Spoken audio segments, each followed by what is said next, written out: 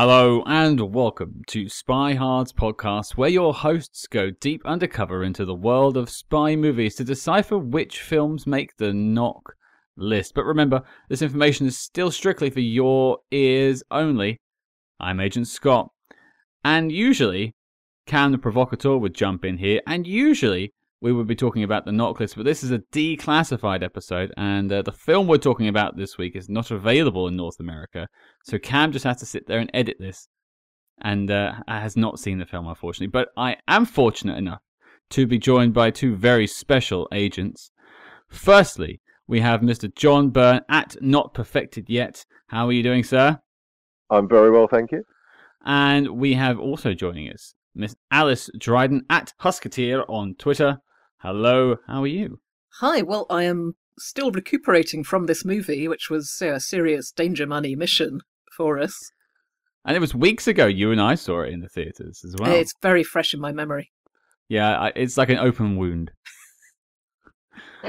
Well, the movie, if we can call it such a thing. I think before we do introduce the movie, those clicking on the actual podcast will know what the film is, but let's just do a little word association real quick. If I say Michael Flatley, what do you immediately think of? Dance. Lord. Yep, that sounds about right. Well, guess what, folks? He made a spy film, and it's called Blackbird, and it's out now in some theatres in the UK. It's not really getting a release elsewhere. Apparently there's some streaming in Ireland, although I've not seen any proof of this. But yeah, Michael Flatley. Blackbird. I mean, it's a bit of a strange film, and we'll get into that. But for those who have never heard of Michael Flatley first, I mean, I've admitted this. I'm not much of a Flatley fan. I don't know much about him. I'm not a flat hard.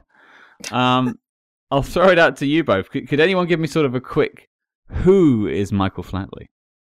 Well, I always remember him from being obviously the Lord of the Dance with Riverdance back in the early 90s. I'm pretty certain it was a British bylaw that everyone had to either have a VHS copy of Riverdance or Police Stop in their house at any time in 1993, because that was just it. Everyone owned it. It was a pop culture thing. Whether you watched it or not, you knew. Riverdance and Lord of the Dance is the same thing, so I've never been quite clear on this. I think it's two different shows, actually, because it started with Riverdance. I'm no expert on Michael Flatley as well, but definitely No. Riverdance was what brought him to fame. So yeah, go on, Alice. Oh, I can tell you one fun fact about Riverdance, Go ahead. which is that there is an animated version of Riverdance in which Pierce Brosnan voices a giant elk. Well, I'm sold. That's it. Yeah, that sounds like a special episode for Spy Hard. So I'd watch that just for Pierce Brosnan. To be fair, is Michael Flatley in that too? I don't think so. Well, for those who don't know, for North Americans listening, for people all around the world who may not know who Michael Flatley is, he's a very famous Irish dancer. Sort of the Irish jig is basically kind of the dance. I'm very much like minimizing his contribution to dance, and I'm sorry, Michael Flatley fans out there. But that's what he's known for. He's known for being a professional dancer. He made a worldwide sensation with the Lord of the Dance, the Riverdance. I remember like Friends, the TV show, talking about Riverdance. So it must have gone across the sea.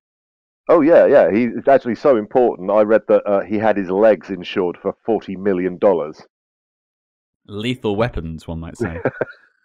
Well, I guess that's Michael Flatley's credentials. So why has he done a spy film? That is the question that we have to try and answer today. Because basically from what I can tell from my research is this is a self-funded film. He had an idea for a script, or someone gave him a script, but though apparently it's written by him, remains to be seen. He wanted to make it so badly that he didn't want to wait for any funding, so he funded it himself. This is, I believe John quoted this to me the other day, but Mark Kermode said it's not a vanity project, it's an insanity project, which is a great line, Mark Kermode. So this is a vanity project by someone who has never acted, but really just wants to do a spy film. And so that sets it up. Here's your letterboxd.com synopsis, and then we're going to talk about Blackbird. Blackbird. Some things are still worth dying for. troubled secret agent Blackbird abruptly retires from the service and opens a luxurious nightclub in the Caribbean to escape the dark shadows of his past. An old flame arrives and reignites love in his life, but she brings danger with her. Dum, dum, dum. That sounds like your average James Bond film, I have to say. It does, yeah. It's a little thin for a film which has such a thin plot to begin with.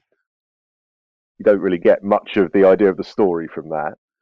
No, I mean, we'll question if there is a story, but let's just discuss it. So, I mean, this film is being shown in a few cinemas in the UK. I have a feeling it will end up on streaming at some point. I have to think. Like, it will be on Amazon Prime. Well, it's won a streaming award at the Monaco Streaming Film Festival of 2021. I wasn't going to bring that up, but yeah, walk us through that, John. I wasn't going to bring it up, but...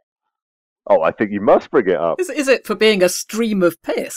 Well, I mean, this is an award-winning spy film, which is more than I can say for some of the other films we tackled on this podcast before. But yeah, I'm going to try and find the award. Good luck. But apparently it's very hard to track down. But it's something to do with, like, was it Best Actor? It was Best Actor for Michael Flatley, believe it or not. Yeah, okay. That remains to be seen. But, you know, we've all seen this at the Prince Charles Cinema in London. Alice and I went together a few weeks ago. John, you literally watched it yesterday, so you are still reeling in that Flatley love. Oh, it is freshly burned into my retinas, yes. You're doing a jig as you record this. Oh, my feet are tapping away under this table. I can see the smoke rising. Yeah. Was it a full house for you, John? It was pretty full. There was a few seats left over because I went to the very last showing, which they added kind of last minute. Because when we went, it was an absolute full house. Yeah, absolutely. It was. Yeah, I mean, we were about 10 seats short, I think. Maybe a little less than that. I think we went a couple of days after the Mark Kermode review came out, and so everyone was so pumped. And I did wonder, talking about why he might have made this, whether it was a producer's style tax write-off scam, and the idea was it would fail terribly and he would somehow get a load of money. But if that was the idea, then the Prince Charles has foiled him with its sellout. And they're not the only place to run it as well. There's several theatres in London that have run it, and some in just around England, and loads in Ireland have played it. I don't know how long for, but it has actually made some money. It's quite hard to track any sort of box office on it, but it has made more money than some things that have been released theatrically. So it's not a complete flop in that sense. But yeah, it was a packed house at the Prince Charles for Alice and I. I mean, people were hooping and hollering before the film started. It was like clapping as the credits started rolling. It was insane. Oh, they cheered everything. It was wonderful. The fact that it was made by Dance Lord Productions, yeah. Michael Flatley's name, yeah. Rolling shot of Ireland and a big house, yeah. Drone shots, yeah. Lots of drone shots. But was that the same experience for you yesterday, John? It was literally insanity for an hour and a half. It was, but in a slightly different way. We weren't so much getting clapping. It started off with giggling, and then it became guffawing, and then it just became outright banterous laughter. I see. I felt like our crowd, Alice and I's crowd, was very much full of libations beforehand. There was a definite rowdiness. It was 9 p.m, wasn't it? So there was plenty of chance earlier in the evening. You got a solid 3 hours after work. We were nerds and spent the hour before in the Lego store, but everyone else was probably having a merry time down the pub. But let's get down to business. Let's talk about this bizarre, obscure film. I'm going to throw it to Alice first. What are your sort of top-line thoughts on Blackbird? Well, this is actually an example of my favourite genre of film, which is films ripping off James Bond. And there are a lot of films in the 60s that tried to jump on the Bond bandwagon. And I love all that stuff. And this is that updated for the Daniel Craig era. It was quite a beautiful thing in that respect. So would you say that you enjoyed the film? I did, but I think the circumstances helped a lot. I think if you have a lot of other people who are also really digging how terrible it is, I think some people were reporting going to their local Odeon and there being maybe 2 other people in the audience, I don't think I'd have enjoyed just cackling all by myself like a madman. No, I definitely dig that. I spoke to a couple of people online that said, yeah, I just saw it at Cineworld with one person in the theatre with me. And I remember like going to a screening of Ghost in the Shell years ago by myself, and then having the usher walk in during a scene where the animated character is topless. And it's just me sitting in the crowd, and I thought, wow, this is not my proudest moment, everyone.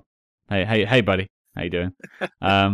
So yeah, I'm glad we had that experience. But it sounds like you were kind of on board with it in its own sort of weird magic.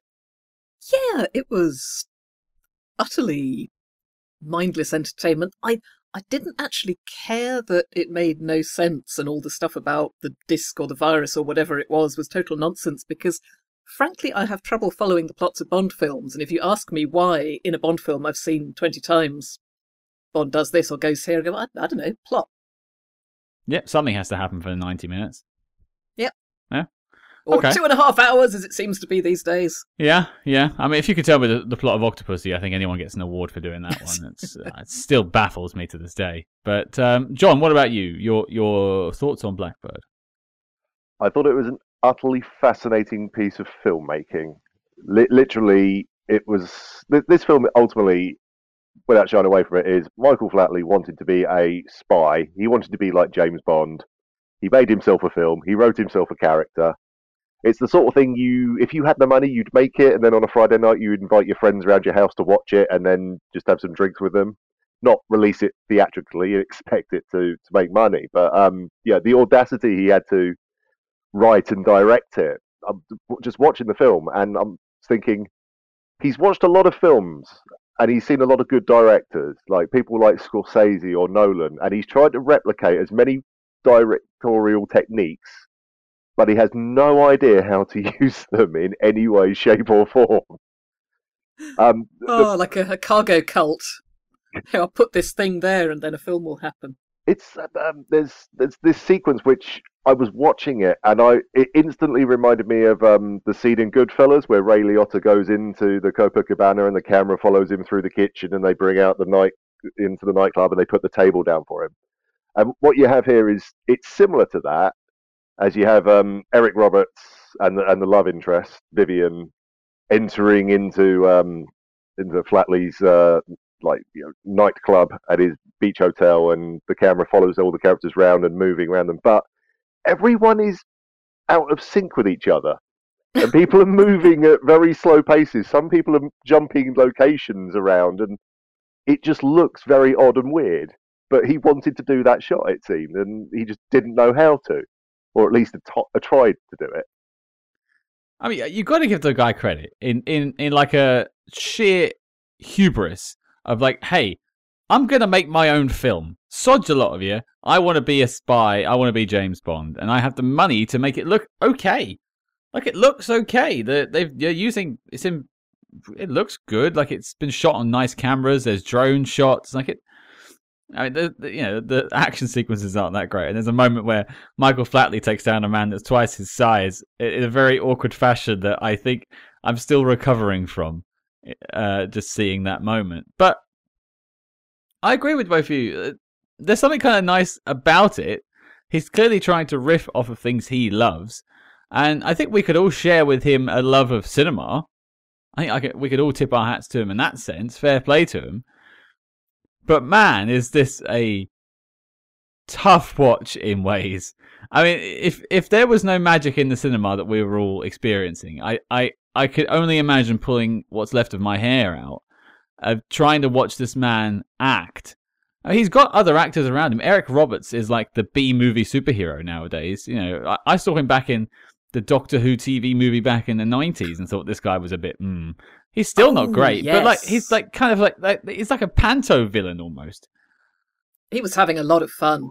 Was I the only one that noticed about halfway through the film, there's a scene where Eric Roberts appears to be drunk and he just never recovers from that, and he just seems utterly sozzled for the rest of the film. I mean, you would be. You would be. Yeah, I don't think he was acting, though. That's the point. He's seen the script. He's like, well, who cares? Let's get it down me. But like, he's got other... Like, Ian Beattie, he's been in stuff like... He plays Michael Flatley. We should introduce him. Michael Flatley plays Victor Blakely. a.k.a. the Blackbird. But he has his best friend, Ian Beattie, that was part of this team of spies, top secret agents, I guess, who were both retired to work in this casino resort in the Caribbean. It's a nice retirement. That's Nick, right? Yeah, that's Nick. The best friend, the washed-up alcoholic. He was a surprise hit. I mean, completely won over the hearts and minds in our audience with his humorous, drunk, washed-up ways. And by the time we were halfway through, every time he appeared, people would go, Nick! And I mean, it goes back to John's point, I think quite well put, is everyone's in a different film, almost, you know? Michael Flatley is in some galaxy, probably Andromeda, I don't know. Eric Roberts is a pantomime villain to me. Ian Beattie's Nick is like screaming his way through the film like it's a horror film or something. He's just shouting all the time. And then also you've got Michael Flatley copping off with a bunch of like 23-year-old women, and this guy's in his 60s. I was going to mention all the women and the fatal attraction of Mr. Blackbird and possibly his casino running riches. It's one explanation. I think it's his hat game. Strong hat game. I was going to get to the hats. The hats. There's probably going to be a drinking game made when this is released on streaming of like how many times does he swap clothes or swap hats, and you have to take a shot every time, because I think Alice and I were cheering every single time there was a costume or hat change. I think Mark Kermode mentioned the hats, so there was a lot of interest in the hats. There's one point where he is handed a hat but doesn't put it on yet. It's possibly the biggest moment of suspense in the film, and people in the audience are going, "Put the hat on!" For me, in my screening, the cinema absolutely erupted at one point when he's storming out of the hotel and he's arguing with Nick, and some employee walks past him, hands him a replacement hat, which he switches over and just puts on and walks away without acknowledging at all. And yeah, that was something else to behold. It's hard to kind of classify this film in a way, because I know Mark Kermode was talking about like Tommy Wiseau's The Room. Like, that's a pretty bad film. It's achieved status in the sense of like one of the worst films of all time. Trolls 2 is up there too with some of the worst films. I'm not sure I would put this on par with The Room. I know Mark Kermode didn't in a sense, but like I don't know if this was as bad.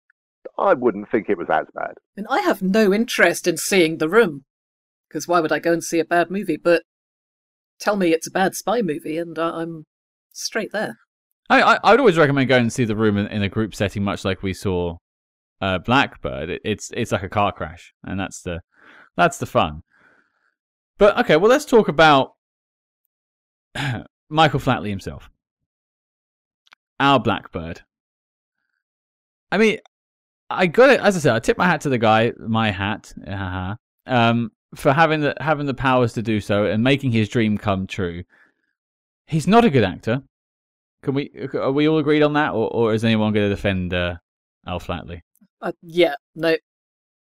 Though I will say that he is proof that literally anyone looks good in black tie. He does look very good in his tie. And fair play to the guy. He also looked pretty good with his top off. The one thing missing from that film was a scene where Michael Flatley walks out of the sea in his trunks.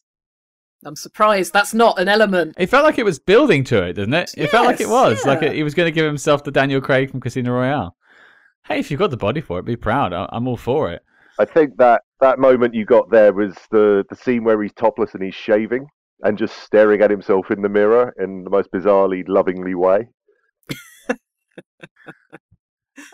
As one would. As one should. It's very healthy. We should all be more positive about our own bodies. I often look at myself in the mirror.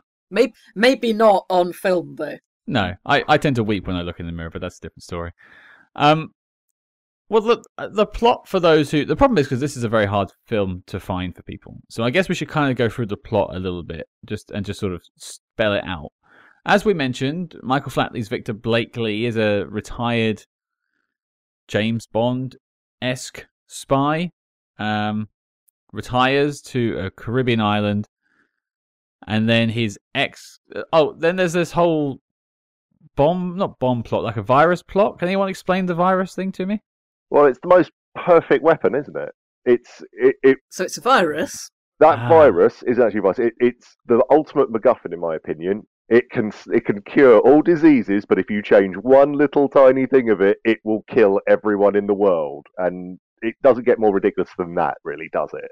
That could have been in No Time to Die, and I would not have batted an eyelid, actually. I think if you explained it a little more, I would have bought it. Oh, yeah. That's 100% a Bond type, I don't know, MacGuffin, as it were. Also feels like something like a Twilight Zone thing. You type the wrong thing and it kills everyone. Reminded me of the virus in Mission Impossible 2 as well. Why does this thing exist? Oh, well, we just made it because we could, because we're scientists. Yeah. Because of plot. They didn't stop to consider whether they should. So yeah, you've got this like plot that's running concurrently to his retirement in the Caribbean, and then his no, it's not his ex-girlfriend, is it? His ex-girlfriend has died. Yeah, can we talk about the backstory to his retirement? Yes, we should. The flashbacks to whatever the hell went down with him and his partner, because that was disturbing. That took a big leap from this is an entertaining, glossy spy fantasy to this is some dark stuff. Well, the film is sort of interspliced with flashbacks to a mission that seems to have gone wrong in a forest, and his ex-wife, I think, gets burnt alive. I think it's his fiancée. Yeah, and he's... Because it's very complicated. Okay. He's too slow to stop her because he's a bit out of condition. That's how it looked to me, that he was running to save her, but he just wasn't fit enough to get there in time. I don't know what that spells out for the rest of us if he's not fit enough. There was also some quite amazing footage where his emotion is telegraphed to us by how his jowls are wobbling about as he watches what's going on with the torturing. Is that when he's screaming directly like he's lit in the face by the flame? Yeah, which is so good. It's available as an official GIF. You can use it in your tweets. I frequently do. I've downloaded the trailer. Oh, fantastic! Yes, it's a great shot, and we will be using it online. But yeah, so he has a dark history, which is why he retires from the game, the spy game, and this woman from his team from years ago turns up at their hotel, and she's dating Eric Roberts Blake, something or other, who turns out to be a nefarious person doing nefarious things and has this virus, and they eventually get convinced to try and take Eric Roberts down. And spoilers.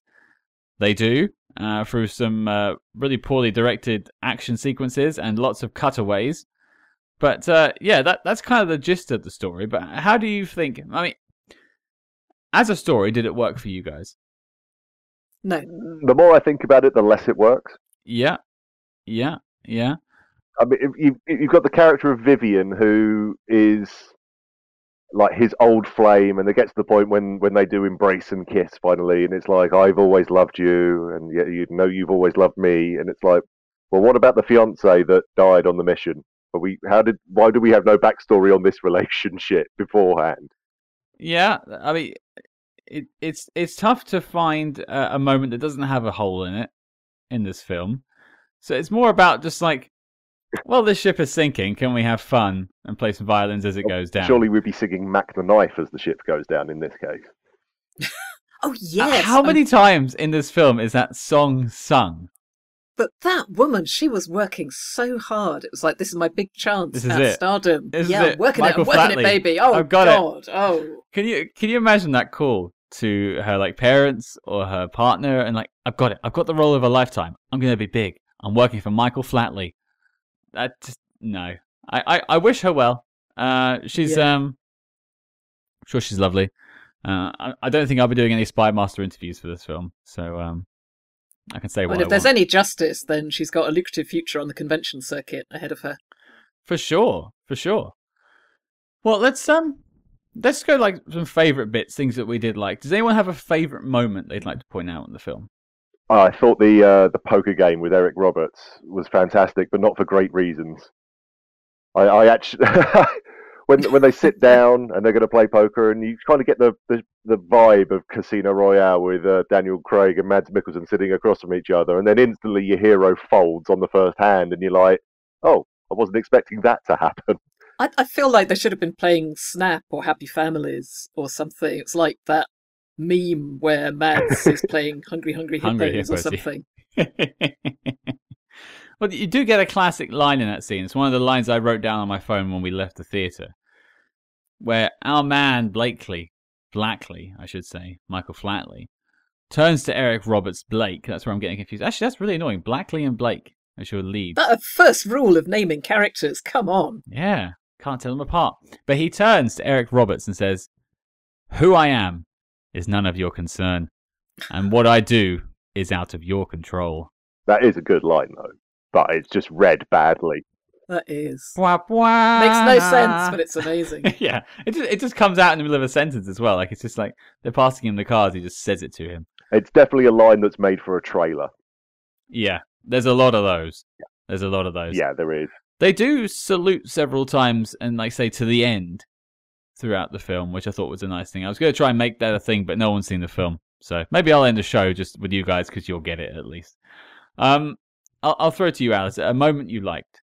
Gosh, I'm drawing a blank because I know there was at least one moment where I thought I might be going to choke and die because I was laughing so much, but I can't remember what triggered it. I guess my brain has erased it so I can come to it fresh when I watch it on streaming. And buy it on Blu-ray. Yeah. Of course. Massive watch party round mine, gallons of booze. Yeah. Take a sip every time a hat goes on and off. I think for me, the highlight was, and it's actually quite hard, you're right, to pick out a scene that like works for you, because they don't, usually. I quite liked the going back and forth when Eric Roberts and Nicole Evans Vivian, the old partner, the old flame, at dinner, and then Michael Flatley has the gumption to just take her away and dance with her right next to her partner Eric Roberts and just like rub it in his face. It's like, wow. That was so bizarre. I mean, Eric Roberts doesn't even react to that happening. It's utterly just strange to watch. I assume he goes to some swinging parties, perhaps? I think he was probably on drugs. Oh, or on, I mean, that's Eric Roberts, not the character of Blake. That's two different things here. Yeah, I think that's one of the things I laughed at the most in the film, which is the fact that like some guy comes up and Eric Roberts is just such a, I don't like using the word like beta male, I think it's nonsense, but like he's so overpowered by the masculinity of Michael Flatley that he cannot react and take his woman back, I guess. Yeah, I mean, what has Eric Roberts got other than money and looks? Well, we'll never know. I will come back to you, Alice, if you think of something. But let's go for like. I did think there is another great moment with Eric Roberts, and it is a cliche scene. It's that trope of the villain is going to kill one of his underlings who's failed him. Oh, and being good. On the yacht, and his banker has screwed up and not had money transferred in, and he has his bodyguard just pick him up and toss him in the sea without actually killing him. But then the greatest thing of all time happens as one of the crew of the boat runs up to him saying, "Hey, you can't throw people off the boat." And the bodyguard just breaks his neck and swivels his head around. I mean, that's just someone who either walked in from a different movie or didn't know he was in a movie and went, "Hang on." It's the real captain of the boat, and they were just like guerrilla filming on someone else's boat. He's like, "Hey, you can't throw people off the boat," and then they killed the man. Luckily, it's all on film. The banker they didn't actually kill. He's there paddling in the water. They need him, John. They need the banker. Apparently. All right. Well, I'll ask another question then. We'll go for MVP of the film. Let's go for. I'll lead us off so you guys have time to think about it. I'm going to go with Eric Roberts. He knows exactly what film he's in. And so we assume he's drunk for most of the filming. And I'm all for that. And he is chewing the scenery. If you put him and cut out Ricardo Montalban of Wrath of Khan, he would fit in perfectly up against Bill Shatner in that film. They are acting to the back of the theatre, probably to the welcoming doors at the front. I'm going for Eric Roberts as my MVP. What about you, John? Aside from the drone pilot, I'd have to say whoever... Seriously, the drone pilot, he earns his money. I hope he got paid by the hour on this one. But I have to give it to the costume department because the costumes do look incredible in this. Yeah, and they do photograph well on the high definition cameras they're using. Yeah, it's a gorgeous looking film at times, and yeah, they are all well costumed. I mean, I was at one point trying to count the amount of outfits that Michael Flatley goes through. I did lose count. I hope when it comes out on digital, I will try and find out. But yeah, he goes through several costume changes more often than Bond does in like Thunderball, and he goes through tons in that film. What about you, Alice? Nick, gotta be Nick. You had to shout it too. I appreciate that. Yeah. Yeah. I'm going to look on his IMDb. I'm curious to know what Ian Beattie's done in the past. But he was the only person I recognized apart from Eric Roberts, sorry. Oh, there was Patrick Bergin in there as well as the head of MI6. Was he the chap in the phone box? Yeah, that's right. Yeah. Right. Okay. Oh yeah, there was a whole much more interesting subplot with people getting chased around and jumping in and out of phone boxes and actually having fun and doing spy things. Because it had I don't want to say Le Carré adjacent, but it had a dark spy thing going on in London. And especially with Le Carré stories, it's always the spy who's bored of it all and he hates his job and it's the worst thing in the world. And that boss man really did hate his job by the feels of it. We've seen so many people die. Yeah, but not Michael Flatley. He is the true savior of their spy organization. Now he's seen so many people die, and not Michael Flatley. Yes, we tried. God damn it. Let's go for then.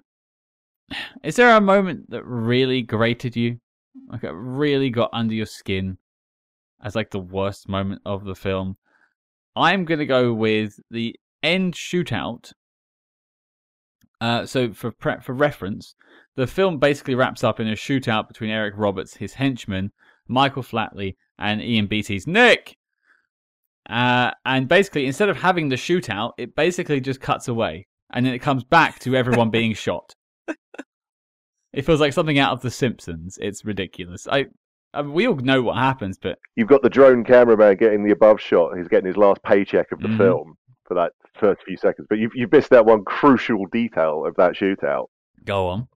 And that is just before Michael Flatley draws his guns and fires. He says, "Let's dance." Yes. Yes, he is the one-liner machine, isn't he? And that's the one bone that gets thrown to fans of his dance career. And I think everyone was maybe expecting a little more than that.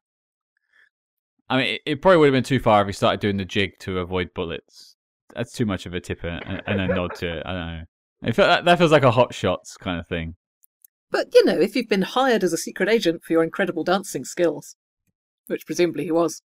Well, let's go with Alice this time. What was the scene that griped you? Okay, so not one particular scene, but from a feminist point of view, this is a terrible, terrible movie. We have his fiancée. She doesn't speak. I don't think we know her name. We just get told in about 30 seconds that, oh, there's this couple and they're in love. And, oh, now she's dead and he's at the funeral. And dead woman being the catalyst for the hero's actions is very tired, very cliche, pretty misogynist. Fails the Bechdel test. There are a bunch of women. I don't think two women ever have a conversation that is not about Michael Flatley. But the absolute worst thing for me is Vivian being completely unaware that she's engaged to a criminal and a sadist. And all of us know it as soon as he appears. There are plenty of hints and signals. We see him treat her really badly and do the whole, oh, go and buy yourself something pretty. Clearly, I have bought you. She was even sent by MI6 to investigate him. How does she not know that he's a villain? She admits it to Flatley later on that he was a mission and he fell in love. That they fell in love. It's never the man, is it? It is never the man who accidentally falls in love with an enemy agent and has to be rescued. It's always the woman because we're just stupid. We follow our hearts. No, it's a very valid criticism. I mean, we're kind of joking around with this film, but there's a lot of things that are quite bad about it.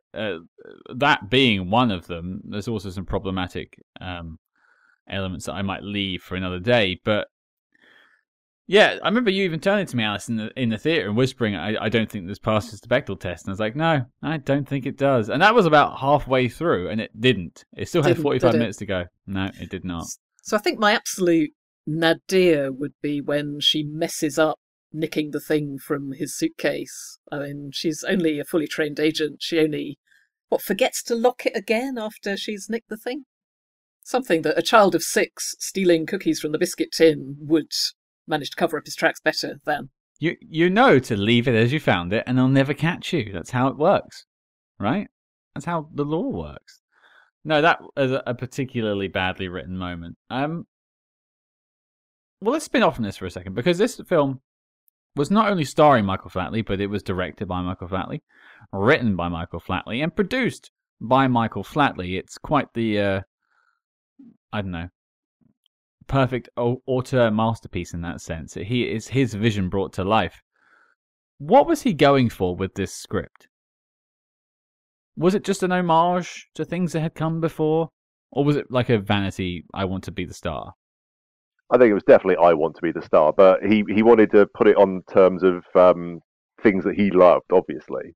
I mean, the character of the Blackbird is one part James Bond, one part Frank Sinatra, 2 parts Humphrey Bogart from Casablanca, and there is no way you can even deny any of that. That's all there is to that character whatsoever. It's like, I remember reading an interview with Wayne Newton years ago, and he said he really wanted to be in a Bond film, and eventually like he was annoying Cubby Broccoli for years to get in, and eventually they're like, okay, we'll write you into License to Kill. And so he does his little thing in License to Kill, and that was the end of it. Can you imagine if Wayne Newton had turned around instead and funded a film with him as the master spy? I would watch the hell out of that. As would I. Oh, we would all watch it. I have everyone listening to this would probably watch that film. It's called. Is it called Bless Your Heart? Yes. Yeah, I think so. But this is akin to that. It's like I want to be Bond, and you won't let me be Bond, so I'm going to be Bond. You'd think he could just hire some people and do it in the privacy of his bedroom. Well, I that's a whole other thing that he gets up to. I don't want to know anything else about that, Alice. That's some roleplay kink for him. But so it's basically what you're saying is him making this film is like the millionaire's equivalent of when you go to have your photograph taken and you're dressed up as a cowboy and they give you the sepia photos. Yeah. That's what that is. It's a $1 million version of that. And we all like that. We would all like to live this dream. I would certainly like to script myself a spy film. Well, let's spin it off. What are we doing? You get to write your own spy film. Let's have a quick... let's go with Alice first. Go on. If you're going to write yourself a spy film, what are you going for? Oh, gosh. Well, I would put in all the things that I love. So there would be lots of aviation scenes. Mm-hmm. There'd probably be a dog sled, maybe like a husky chase Mm-hmm. across Siberia. Ooh. Are you the lead of your own script? I might be the plucky sidekick. I might be Nick. Ah, you're Nick. Okay. Yes. I like that. That's fine. No, I'd watch that. Like it seems very like Snowbound, like on Her Majesty, something like that. Yeah. Oh, because then I could also enjoy the sort of 60s ski lodge vibe, Mm-hmm. which I dig very much. Everyone wearing cool colours and things like that. That'd Yeah, be lots good. of wood panelling, big central fire pit. Yeah, like a sofa that raises from the floor and goes back down again. Yeah, sort of North by Northwest as well, bit of that in there. Yeah. Okay. I would watch that film. That sounds better already. John, what would you write yourself? Is it a 60s film or are you making it more contemporary? Oh, I think I'd do it contemporary, but homaging, so to speak, the 60s. Okay, kind of. Definitely a ski chase in there. Definitely a casino scene. Mm, Tropical island the villain lives on. has to be. Yeah, absolutely. Because you get the offset then, because you have the skiing scenes earlier in the film, and then you have the finale on the tropical island. Mm-hmm.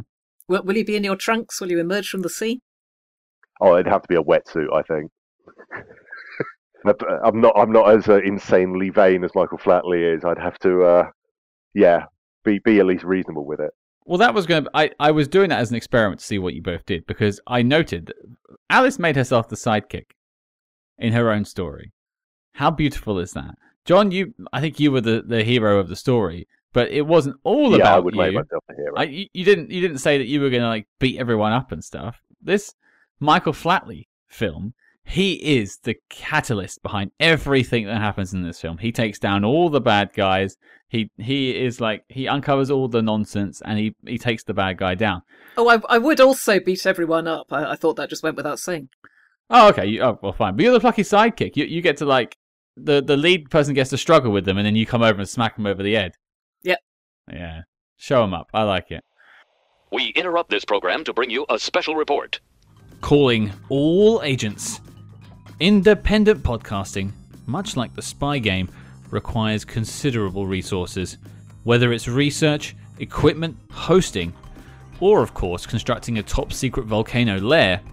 We're putting out the call for your support. That's right. As you may know, we've activated the Spy Hearts Patreon, home of our ever-growing lineup of Agents in the Field episodes where we decode non-spy films from your favorite spy actors and full film commentaries with more intel than a Basil exposition briefing. Cam, what have we got in our crosshairs this month? Well, Scott, we're continuing with the Dirty Harry franchise with 1973's Magnum Force. So do you feel lucky, punk? Well, do ya? And if that sounds delicious, then become a true spy hard today and join the circus at patreon.com/spyhards. But before this message self-destructs, Cam, resume the spy jinx. Would you make this film if you had the money? If I had the money, yeah. And as I said, like what Blackbird should be is it's a film that you make to go, look, that's me on screen as a super spy, and I just relish in enjoying it. It's like a keepsake for your own kind of self-worth and vanity. Yeah. I'm pretty sure that's why Mike Myers made Austin Powers, because he wanted to be a spy in a film that was an homage to all the spy films of the 60s that he loved, and that worked for him. I could buy it. I mean, fair play to him if that's the sort of inspiration behind Austin Powers. It gave us some good films. Now, I was going to begin to wrap us up with a question first before I ask the bigger question. Is this the worst spy film you've ever seen? No, I don't think so. Yeah, I'm going to say no. For me, it wasn't boring. Like, I don't think this film was boring. What would you say to that? No, it kept up the action. I don't think it was boring, but it felt long. I really felt like there's halfway through, I think, when they're starting to build the romance between Blackley and Vivian. That just seemed to drag out. And when it was over and I walked out of the cinema and I looked at my watch, I couldn't believe what time it was, and the film was only about an hour and 25 minutes long, because it really did felt like it was going over 2 hours. Wow, no, I felt it was a good length. Like, yeah, this is 90 minutes on the nose. That's what we like. And there wasn't like tons of trailers beforehand in our showing as well. They literally hit play at 9 o'clock and we were out at 10:30. It was a blessing. Yeah, more experiences like this. Yeah, please. But Alice, is it the worst spy film you've ever seen? No, I mean, I know this is easy targets, but I would certainly rewatch Blackbird over Casino Royale or Operation Kid Brother. Okay, Connery. Oh man, taking hits today. I still haven't seen that one yet. Saving it for a special day. But no, I mean, there's ones that we've tackled on the show that I wouldn't want to watch again compared to this. This was fun. Although I do say that maybe watching it by yourself might bring that enjoyment down a bit. Yeah, it's definitely certainly on the first viewing. Yeah. Like, this is the perfect, like the midnight screenings, Rocky Horror Picture Show, that sort of thing. You play this, you get a crowd together, you're going to have a good time. But what was wonderful was that, Rocky Horror and Sound of Music, the Prince Charles have been doing these audience participation shows for years. Everyone's really familiar with the source material. They know what to do. They know what's going on. This one was creating itself as it went along. We were making it. We were coming up with the callbacks and the responses and the bits where you cheer or take a drink. It was, a cult in the making. Yeah, I mean, Well, that's actually a very good point. Is this a future cult film? I hope so. I would happily go and see this once a year in a screening with a big audience to have fun with it. I think it would probably be an audience of Spy Hard's listeners. Oh, I would sort that screening out. Don't worry, I'll book it. We'll just go. It's fine. Well, I have to think that, because here's that problem, right? We all went to packed out screenings, but I think everyone was doing it for the joke. It wasn't to appreciate the film craft of Michael Flatley. And, I mean, have you ever seen the documentary about the guy who made Trolls 2? No, I haven't. So, the chap who made Trolls 2, the director, forgive me, I can't remember his name, didn't know that his film was being used as like a midnight movie that people took the mickey out of. And he went to a packed out screening one night and saw everyone laughing at his film. And it broke his heart. And they captured it on the documentary. It's actually quite a horrible thing to watch this man break down as he finds out the film he poured his life into is just being, laughed out of the room. Now, and this is what worries me about it maybe not coming to streaming, because these showings have done well. You look at the returns, they've sold out, basically both of the ones we went to, and there were several more at the Prince Charles that sold out. I wonder sometimes if Michael Flatley will release it, because it's more being like joked about online than being spoken about in a positive way. I think if you have the ego to make this film in the first place, you can let plebs like us laughing at it wash right over you. Yeah, absolutely. I think just even watching some of his acting choices in the film, I'm not convinced that Michael Flatley is actually human anymore. And he's not really in touch with us and our sense of humour over his passion project.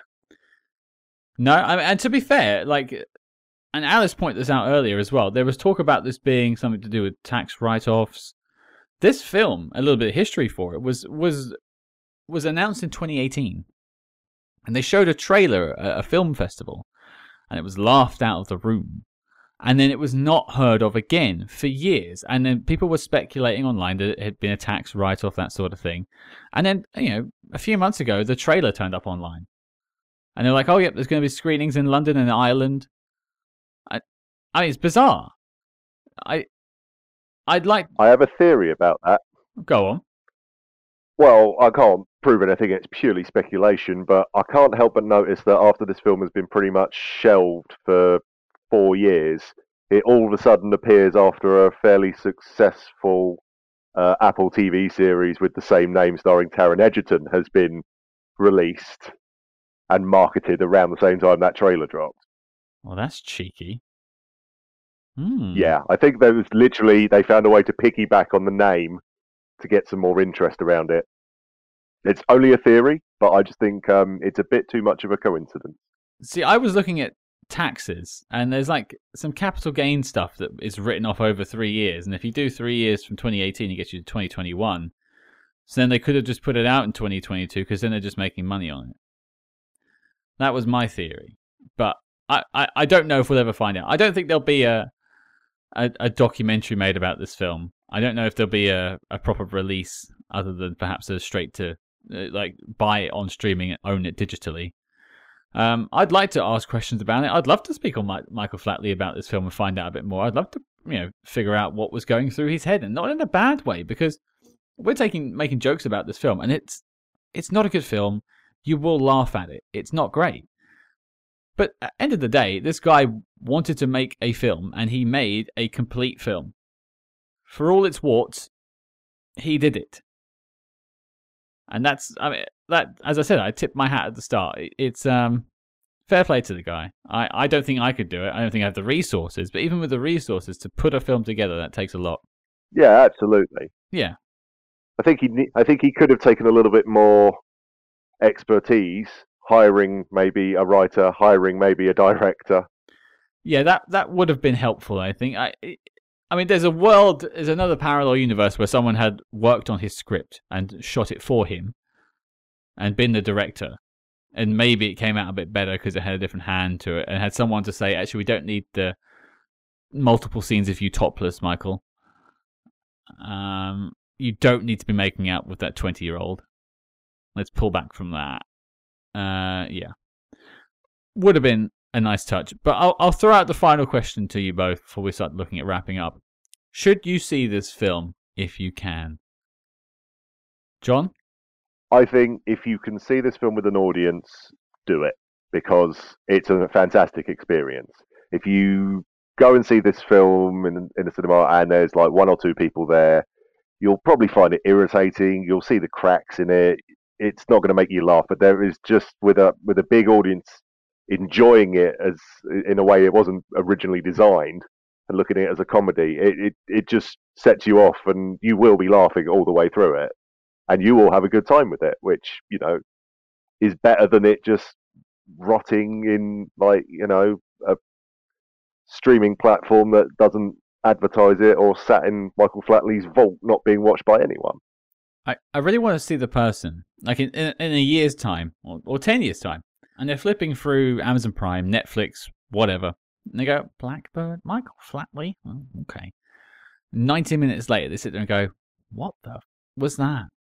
Like, with no context to it. Like, we know where this film came from, and we heard the funny reviews, so we were able to go in with like a mindset of we know what we're getting. But someone going into this completely blind, they'll have a trip. Well, I mean, it has a cracking poster. If I had seen the poster and I didn't know who Michael Flatley was and I wasn't on the internet, I would have gone, wow, I must see this. It looks like exactly my kind of movie, and I would have gone in hotly anticipating it. It's got that sort of like Taken-esque dad on a mission vibe to it. Older man, in that sense, doing an action film. Very Liam Neeson. He seemed to have pioneered that role. Yeah. It looked very much like the Mission Impossible Fallout poster as well. Like, the colour scheme's practically identical. I'll have to have a look at that. Not the one I'm looking at, but... I love that after the Queen died, the Prince Charles tweeted a photo of its exterior, and the Marquis was thanking Her Majesty for 70 years. And it was a really nice, simple, touching tribute. And the Blackbird poster is right there. It's part of history now. And we had a photo, Alice and I, in front of the poster, which I put up online this week so you can all gaze at how ugly I am and how I'm put to shame by Alice. But yeah, I'm glad I got to see it in that group setting. I don't know if I would recommend someone watches it by themselves unless you are a Spy Uber fan, which why would you be listening if you're not? And perhaps a bit of a masochist. Ever so slightly. I disagree there. I think that everyone should see this film because we all have things that we want to do and maybe a bit scared to, because what if we're not any good? Like, I want to write a novel, I want to make a film, I want to get up and sing or dance or do stand-up, but I'm afraid I'm not very good. Watch Blackbird. Watch the absolute confidence with which Michael Flatley writes, produces, directs and stars in a spy film, and you will know that anyone can do anything. If Michael Flatley can be James Bond, you can do absolutely anything. That is a beautiful way to wrap up this episode. What a lovely sentiment. Well, there you go, folks. That was Blackbird. It's hard to talk about a film that hasn't got much of a plot, hasn't got much in the way of acting, and hasn't got much in the way of anything apart from a few laughs if you're drunk. It's got a lot of Michael Flatley. It's got a lot of Michael Flatley's hats. I wonder what his wardrobe is like at home. Does he have a whole hat section? I'd like to see it. But I want to thank John and Alice for coming on board. John, you first. I mentioned it at the front, but if people want to hear more from you, where can they find you online? You can find me online on Facebook, Twitter, and Instagram at Not Perfected Yet, and you can also read my blog, Not Perfected Yet, a James Bond blog, at notperfectedyet.wordpress.com. And we'll put a link to that in the show notes below. And John, before I wrap up on you, sir, everyone on this show gets asked the same question. What's your favourite spy movie? Tinker Tailor Soldier Spy. Good answer. Good answer. I like it. Alice, over to you. Where can people find you online? Mostly on Twitter, at HuskyTear. It is Bond stuff, terrible puns, stuff about aeroplanes, enormous quantities of lust for Timothy Dalton. If you like that sort of thing, come along. I do, and that's why I follow you. I'm constantly lusting after that man. We actually recorded an episode on The Rocketeer the other day, so I spent a good time talking about Timothy Dalton, and I interviewed someone who made the film, and they were also fawning over Timothy Dalton, so that was a nice time. He sounds like a nice bloke. But yes, I will put links to everyone in the show notes below. Alice, though, what's your favourite spy movie? It is Austin Powers' International Man of Mystery. Wow. I like it. Is it because it's kind of the 60s vibe, it's calling back to that with modern sensibilities? Yes, yeah. It feels like it was designed purely for the pleasure of people like me who are really nerdy about 60s spy films and series. So you're a massive fan of the Dr. Goldfoot series, I assume? I am, actually. Yes. Oh, I watched one once. That's definitely a thing that happened. That is about all you'll ever get out of a Goldfoot fan, to be fair. Alice, John, I want to thank you both for stopping by on our declassified episode looking at 2022/2018's Blackbird. And before you all head off, do stick around next week. We are celebrating 60 years of James Bond with our Casino Royale 2006 review. We also have 2 Spy Master interviews with 2 actors from the film and a bonus Casino Royale 1954 review. Yes, we're going to watch the TV show too, for our sins. Do not forget to join us. Your mission, should you choose to accept it, is to watch Casino Royale 2006. Join us next week. And do not forget to follow us discreetly on social media at SpyHards. That's SPYHARDS on Facebook, Twitter, and Instagram. But until next week, bless me, Father, for I have sinned, and I'm about to sin again.